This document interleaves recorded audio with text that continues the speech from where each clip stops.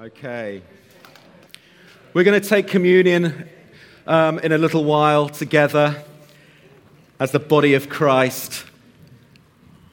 But we're going to use it in one sense as a practical application of what we're going to be looking at this morning.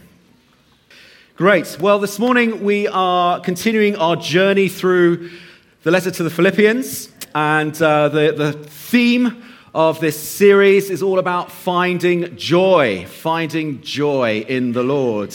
The whole book of Philippians, it's just filled with rejoicing and joy despite very difficult circumstances. This morning we're going to be looking at finding joy in relationships. Finding joy in relationships.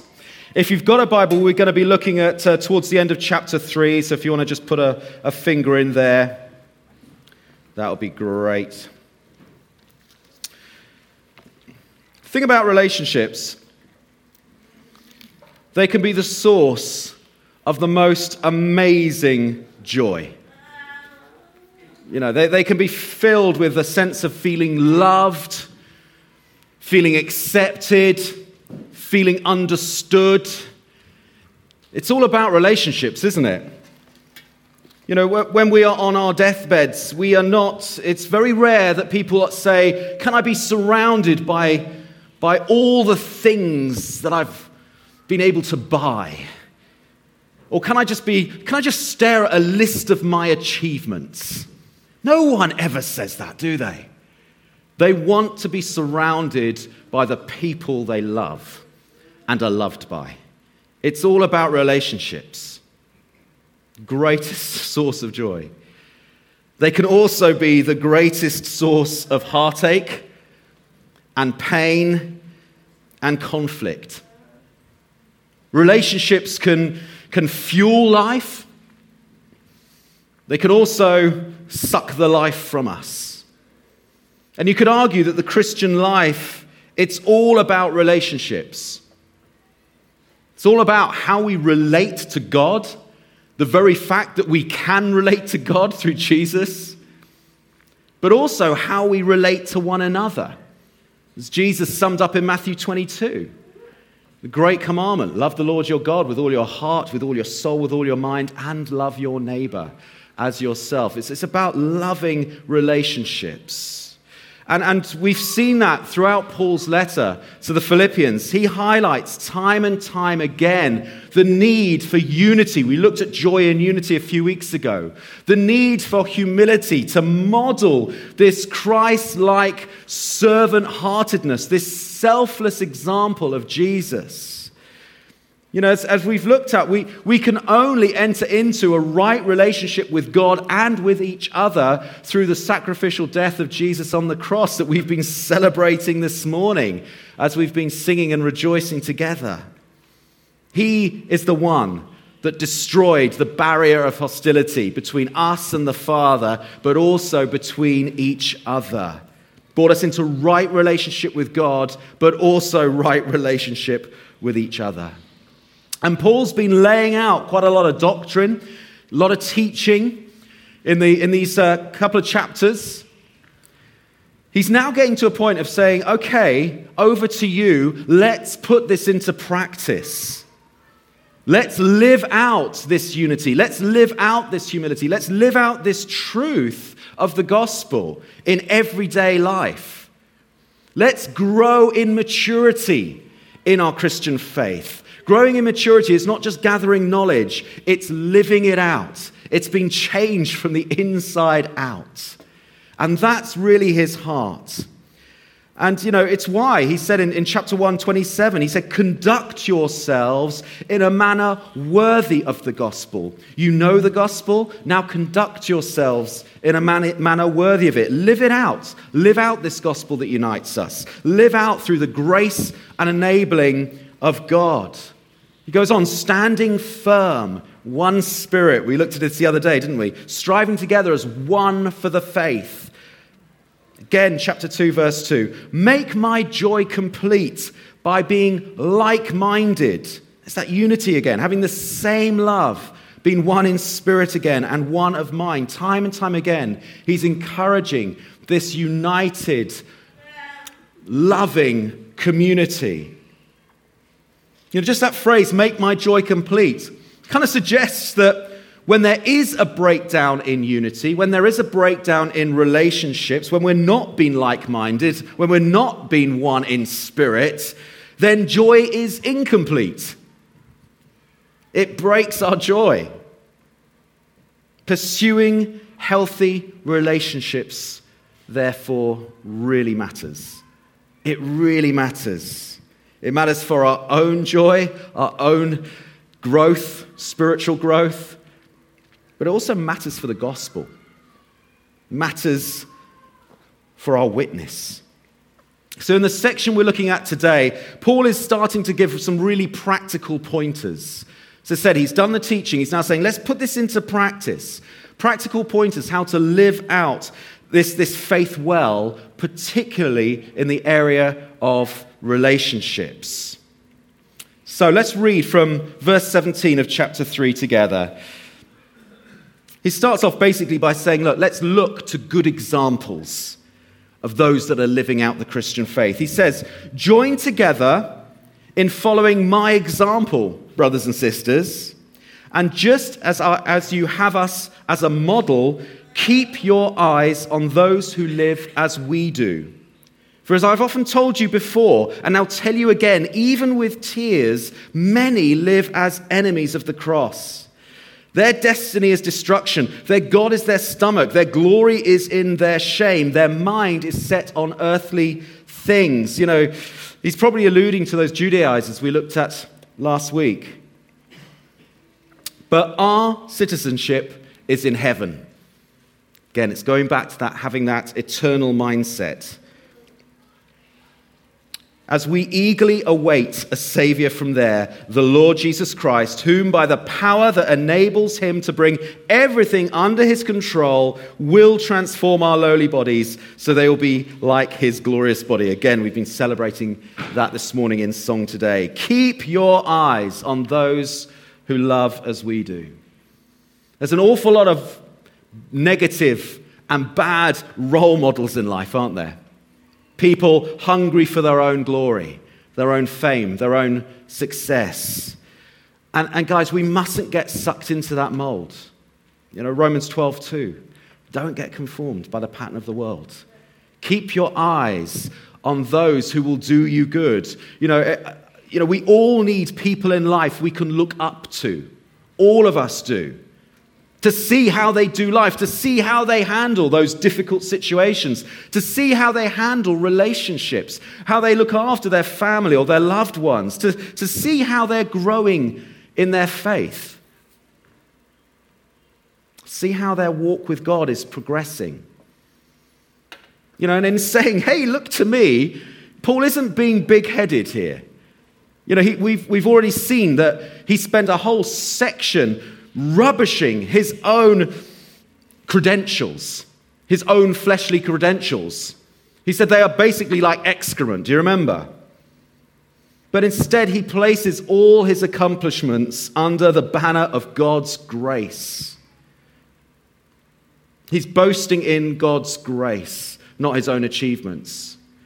He's also acknowledging that he's not a finished article. And I think that's so helpful to remember. Just the section before in verse 12 to 14, he says, not that I have already obtained this, or I haven't arrived yet. I haven't arrived at my goal, but I press on to take hold of that which Christ Jesus took hold of me. Brothers and sisters, I do not consider myself yet to take hold of it. He's still a work in progress like all of us. But one thing I do, forgetting what is behind, straining towards what is ahead, I press on towards the goal to win the prize for which God has called me heavenwards in Christ Jesus. There is nothing wrong in recognizing what God has done and is doing in your own life and using it as an example for others. It's kind of what the paraclesis thing that Andy mentioned. Remember our series on paraclesis, coming alongside others, using the grace and the truth that we have discovered in Christ and coming alongside and helping others. You know, we've all got different experiences. We've all got different treasure that we can share with one another.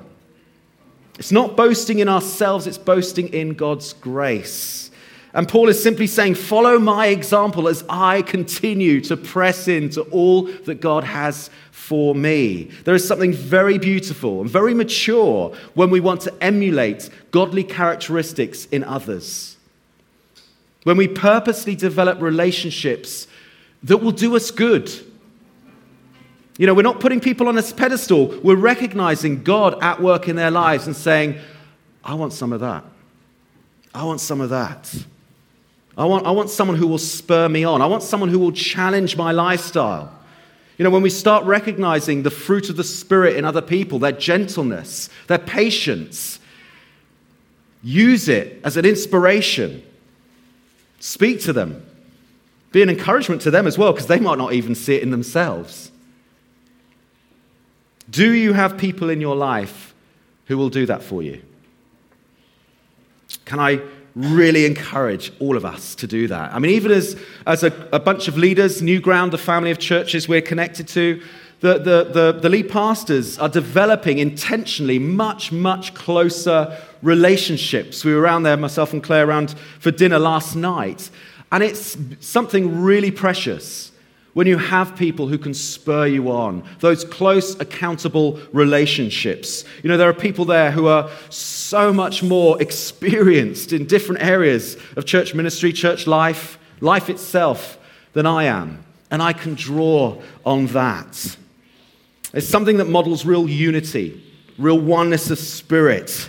When we see this God's passion in their lives, when we see their discernment or faith or courage, can draw alongside them. I want to emulate. I want to draw something from what I'm learning from your example. I think it's also important to remember that as we do that, you know what? We ourselves become examples to others. Proverbs 27:17, as iron sharpens iron, so one person sharpens the other. It's not one way. You know, and possibly one of the most rewarding things that we can do in this life is to encourage another to live out their faith in Jesus. To see them reach their potential in Christ. To see them pressing on and taking hold of, as Paul says, that which Christ has taken hold of them. And you know what? Each of us has the potential to do that. Do you believe that? Doesn't matter how long you've been a Christian or what your life experience is, each one of us has the potential to be an example. That's what we're called, isn't it, as followers of Jesus Christ? We're witnesses. We are to be an example as well. Again, there's that question, an equally important question. Is there someone that you can encourage and spur on? Just have a think about that. People in your friendship circles, people in your areas of influence. Is there someone that you can proactively engage, encourage, and spur on? Because as I said, that is a source of massive joy and strength personally for us. And that's why Paul goes on in chapter 4, verse 1. He says, therefore, my brothers and sisters, you whom I love and long for, my joy, my crown, stand firm in the Lord in this way. You know, Paul could describe this church in Philippi as his crown. You are my reward. You are my joy when I see you standing firm, when I see you going on in the things of God, when I see you just pushing through difficult challenges, when I see you just continuing in your faith. That is my reward. That is my joy. Do you know that joy in your relationships with others? There's real joy to be found as we encourage one another. You say, well, yeah, but Paul was an apostle. Paul was a church planter. You know, that's kind of his job. That's just called job satisfaction, surely. But as I said, I think we all have that role to play. Not just in when we gather as church or in life group, although that is very much a wonderful place to do that and exercise that. But what about in our workplaces? What type of friend are you? What type of colleague are you? Are you one that sets an example of humility and godly passion for whatever your hand is called to do? Are you modeling something opposite to those who are hungry for their own glory and fame and success? Are you ministering in a different spirit there, an opposite spirit? Are you seen as the go-to person when difficulties arise? Because people know you're not going to gossip, you're not going to judge. Maybe they see there's an inner peace, there's a deep wisdom in you. Do they recognize that? Each one of us can change our relational environment. Each one of us can set a different tone. We're temples of the Holy Spirit. We are taking God's Spirit with us wherever we go. We have the authority in Christ Jesus. We can be incredible examples. In our relationships, let's look to follow great examples, but also be great examples. Relationships can be the greatest source of joy. Greatest source of joy. But they can also be a source of great heartache and pain. And the truth is, whenever there are people involved, you've heard the saying, conflict is inevitable. Communication breakdown, misunderstandings, it's inevitable. And the church in Philippi, this crown, this reward, this joy for Paul was no exception. After laying out this appeal in these previous chapters for unity and humility, Paul now points to a very specific situation in the church itself. He highlights it and actually names two people in the congregation who are at loggerheads with each other. Let's just read from verse 2 of chapter 4. He says, I plead with Euodia, I plead with Syntyche. They're not common names, are they? Maybe because of this. To be of the same mind in the Lord. There's that phrase again. Same mind in the Lord. Yes, I ask you, my true companion, help these women, since they have contended at my side in the cause of the gospel, along with Clement and the rest of my co-workers, whose names are written in the book of life. Paul doesn't do this very often, but he name checks them. He calls them out. I just think that highlights the seriousness of this situation, that actually this conflict, this disunity needs addressing. And don't forget, these letters would have been read out publicly, out loud to the gathered church. We've got a letter from Paul, let's all gather, what's he going to say? Imagine being one of those two. It's like, oh my word, we've got to get this sorted, haven't we? He calls them out by name.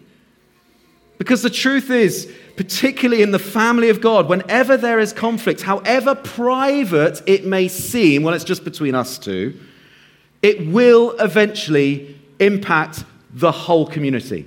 It will impact the whole family. So who were Euodia and Syntyche? Well, we know these were mature Christians. They weren't just arrived at the church with a whole lot of baggage. No, they were pioneers. Paul describes them as contending at his side for the gospel. Must have really saddened him, mustn't it, when he heard that they were now at odds with each other, that they weren't getting on. Unresolved conflict, this disunity sucks the life and joy out of the community. Say it again, our relationships with each other matter. If we're out of sorts with someone, with one of our brothers and sisters, it will also impact our own relationship with God. 1 John 4:20. Whoever claims to love God, yet hates a brother or sister is a liar. For whoever does not love their brother and sister whom they have seen cannot love God whom they haven't seen. It's pretty blunt, isn't it? I mean, the Message is even blunter. The Message translation says, the command we have from Christ is blunt. Loving God includes loving people. You've got to have both.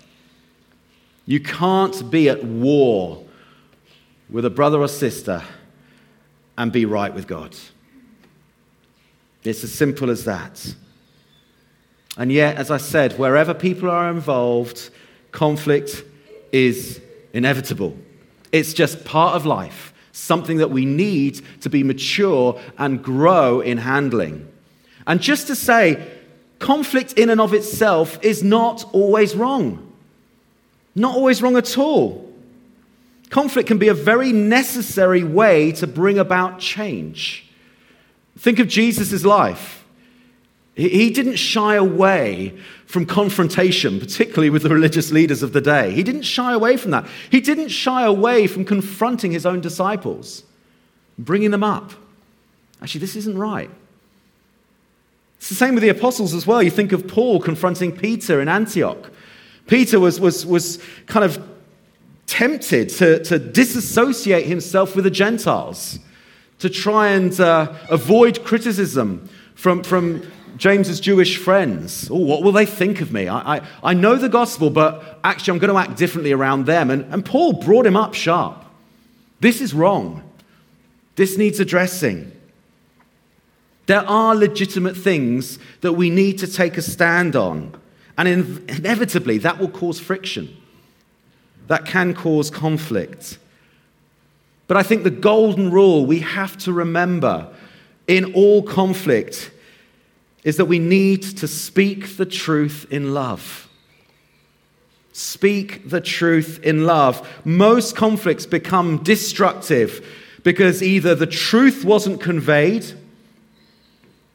either there was a misunderstanding or something was spoken out of turn or spoken falsely, or there was just a miscommunication. So often that can cause conflict, or there was no love shown. It might have been true what was said, but it was said in a hurtful way. It caused offense. And so disunity festers, resentment festers. We need to speak the truth in love at all times. And I was just trying to think of conflicts in my own life, and I think it's fair to say, more often than not, our conflicts become more about our emotions than they do about the actual issue that sparked the conflict. So often this disagreement might have been started by something very minor. But then we allow what we do is we stew on it, don't we? We say, I can't believe they said that. What right have they to say that? They could have said it in a different way, couldn't they? We just stew on it. And we get to a point where it's like, well, I feel really hurt. Or I feel rejected. Or I feel ignored. I feel unheard. They just weren't listening to me. We allow our emotions to start to motivate us to prove our point, to defend our honor, pride steps in, doesn't it? Pride steps in and sides are then taken. We start point scoring and unity is broken.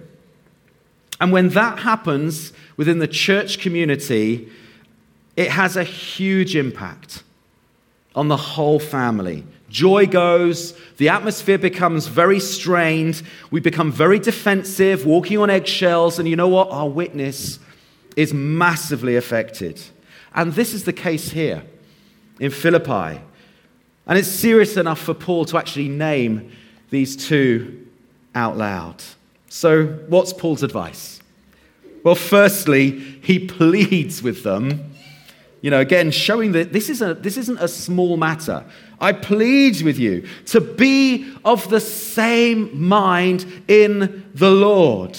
What's he saying? He's saying, remember that whatever you are disagreeing about, whatever it is that separates you, remember there is something far, far greater that unites you. And that is the Lord Jesus Christ. Paul is urging them to see there is a bigger issue at stake, bigger than getting their point across or getting their own way. And it's the very gospel, the mission of God. To be of the same mind just simply means just agree. Agree in the Lord. They can agree in the love and the forgiveness and the grace of God that they both have received. They are sisters in Christ. They can agree on the call of God on their lives to be witnesses, to make disciples. Saying, look, just remember what unites you. Remember who unites you. See the bigger picture. This is so much more important than your own personal agendas. Agree together that the real issue at stake here is the disunity in the church. Be of the same mind in the Lord. And as brothers and sisters in Christ, as citizens of heaven, we don't have to react to hurt and offense in the same way. Why? Because we have died to ourselves. We live for Christ, who has forgiven us so much. What right have we to hold on to offense? We say, well, I've got a right to be heard. I've got a right to prove my point. I've got a right to get even. No, we've died to ourselves. We live for the glory of Jesus. And where there's disunity, that is not glorifying God. But when there's unity, that's where God commands a blessing. This really is a call to die to ourselves. If you're in a conflict at the moment, don't allow your emotions to motivate you. See the bigger picture at stake. Be of the same mind in the Lord. Secondly, very practically, Paul asks for some of the leaders in the church to step in and help these women bring reconciliation. Again, it follows Jesus' advice in Matthew 18, brilliant chapter on handling disagreement and conflict. You go to the person first. If they still don't listen, you bring some help. You bring the leaders in. Still don't listen, you take it to the church. Great practical advice. Because when hurts run deep, it can be so helpful to have other people to come alongside, bring some mediation, bring some perspective on the situation. Bring some encouragement. It was to help these two dearly loved members of the church. It was out of love to be reconciled. To be reconciled. I think it's also worth pointing out that reconciliation does not always mean that the issue is resolved. Sometimes there's a big difference between reconciliation and the issue being resolved. These women might never agree on the particular issue, whatever they were arguing about. But they can agree for it not to get in the way of their unity. They can agree that. They can be reconciled together even though they have differences of opinion. They can agree with the help of their church to put into practice all that Paul has been encouraging them to do. This whole thing of being single-minded, being of the same love, being of the one in spirit and one in mind. We need each other, don't we, to help us in this journey, this growth in maturity. And again, just to say, being of the same mind doesn't mean we have to all think the same and agree on every point. God has created us to be wonderfully diverse. We all see things in different ways. We all have different perspectives. And I think that can be a real strength. It'd be a nightmare if everyone saw things the way I see things. It'd make my life easier, but I don't think it would be very good for the church or for our witness. It's okay to have different opinions if we clothe it in humility and in grace and in love, as we prefer one another, as we consider others better than ourselves, as we sacrificially and servant-heartedly love one another, then it doesn't matter if we've got difference of opinions. Because then you're a peacemaker. You know, if you are a follower of Jesus Christ, you are called to be a peacemaker. Just to remind ourselves, Romans 12:16, live in harmony with one another. A couple of verses later, if possible, so far as it depends on you, be at peace with all men. If possible, you are responsible for the way you respond and react. You know, you can't be responsible for someone else. But as far as it depends on you, be at peace with all men. Romans 14:19. So then, we pursue, there's that proactive, put into action, we pursue the things that make for peace. Are you pursuing the things that make for peace? Or are you stirring things up? Pursue the things that make for peace and the building up of one another. What a different environment that is to the rest of our world. Dog eat dog, tearing each other down. No. We pursue the things that make for peace and the building up of one another.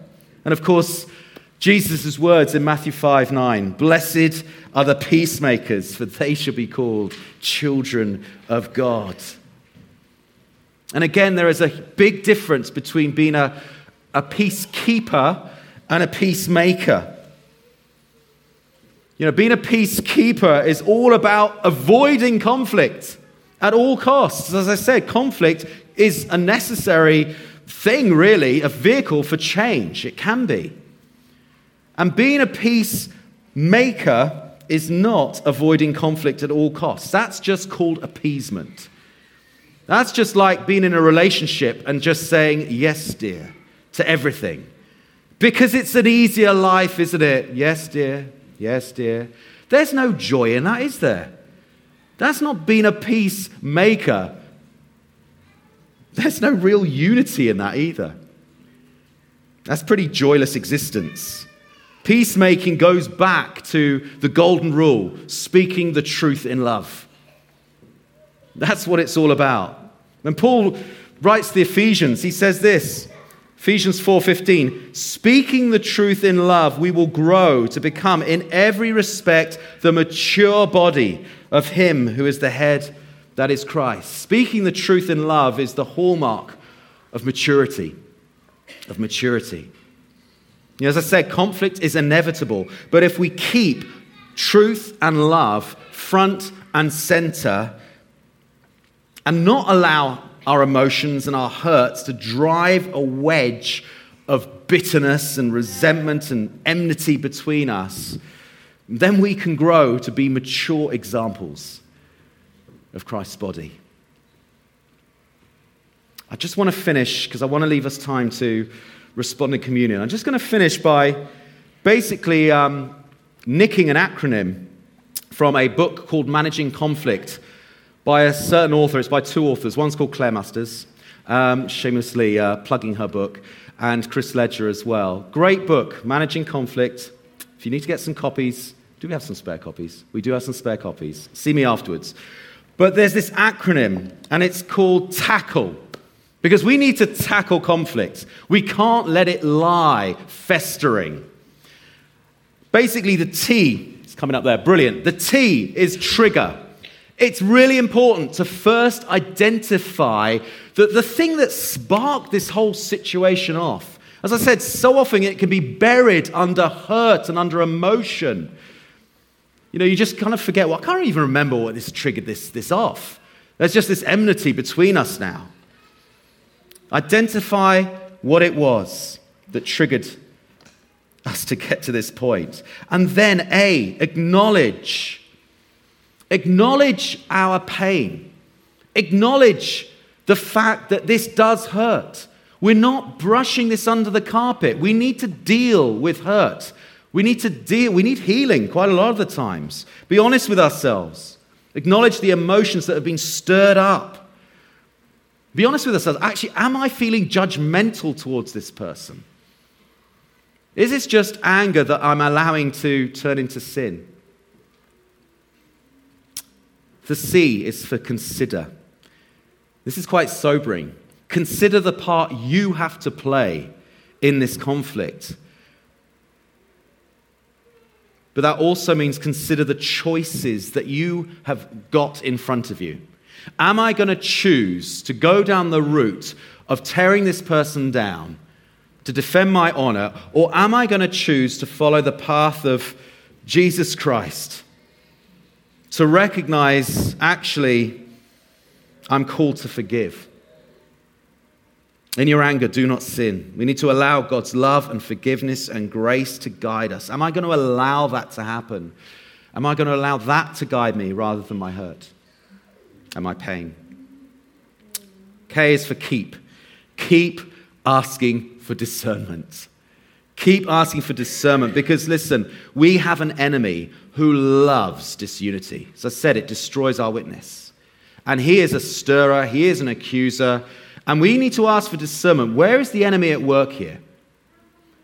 We don't fight against flesh and blood, folks, do we? We're not attacking and fighting the person. We can fight the spirit behind it. We can fight the spirit of disunity. Where is he at work? Ask God for discernment. Very importantly, L, lean on God. Lean on his grace, on his strength. We can't do this in our own strength. It's only in the grace of God to help us respond in a Christ-like manner. And finally, E, exercise patience. God, give us patience for one another. You know, this sometimes, it's not a quick fix, is it? When hurts run deep, we need to allow God to heal us. We've got to remember that God is at work in the other person as well, the other party as well. As I said, sometimes the issues are never resolved, but there can be reconciliation in Christ Jesus. So we tackle conflict with truth and grace and masses of love. That is why Paul could say at the end of this section, rejoice in the Lord. What? Even with all this going on? Yes. Rejoice in the Lord. Let your gentleness be evident to all. And that is where we're going to be heading next week. Kieran's going to be preaching on that section as well. How we rejoice in the Lord, how we turn to praise. And that in itself unifies us and gives us the same mind in the Lord. Shall we all stand if you're able? I'm just going to pray over us.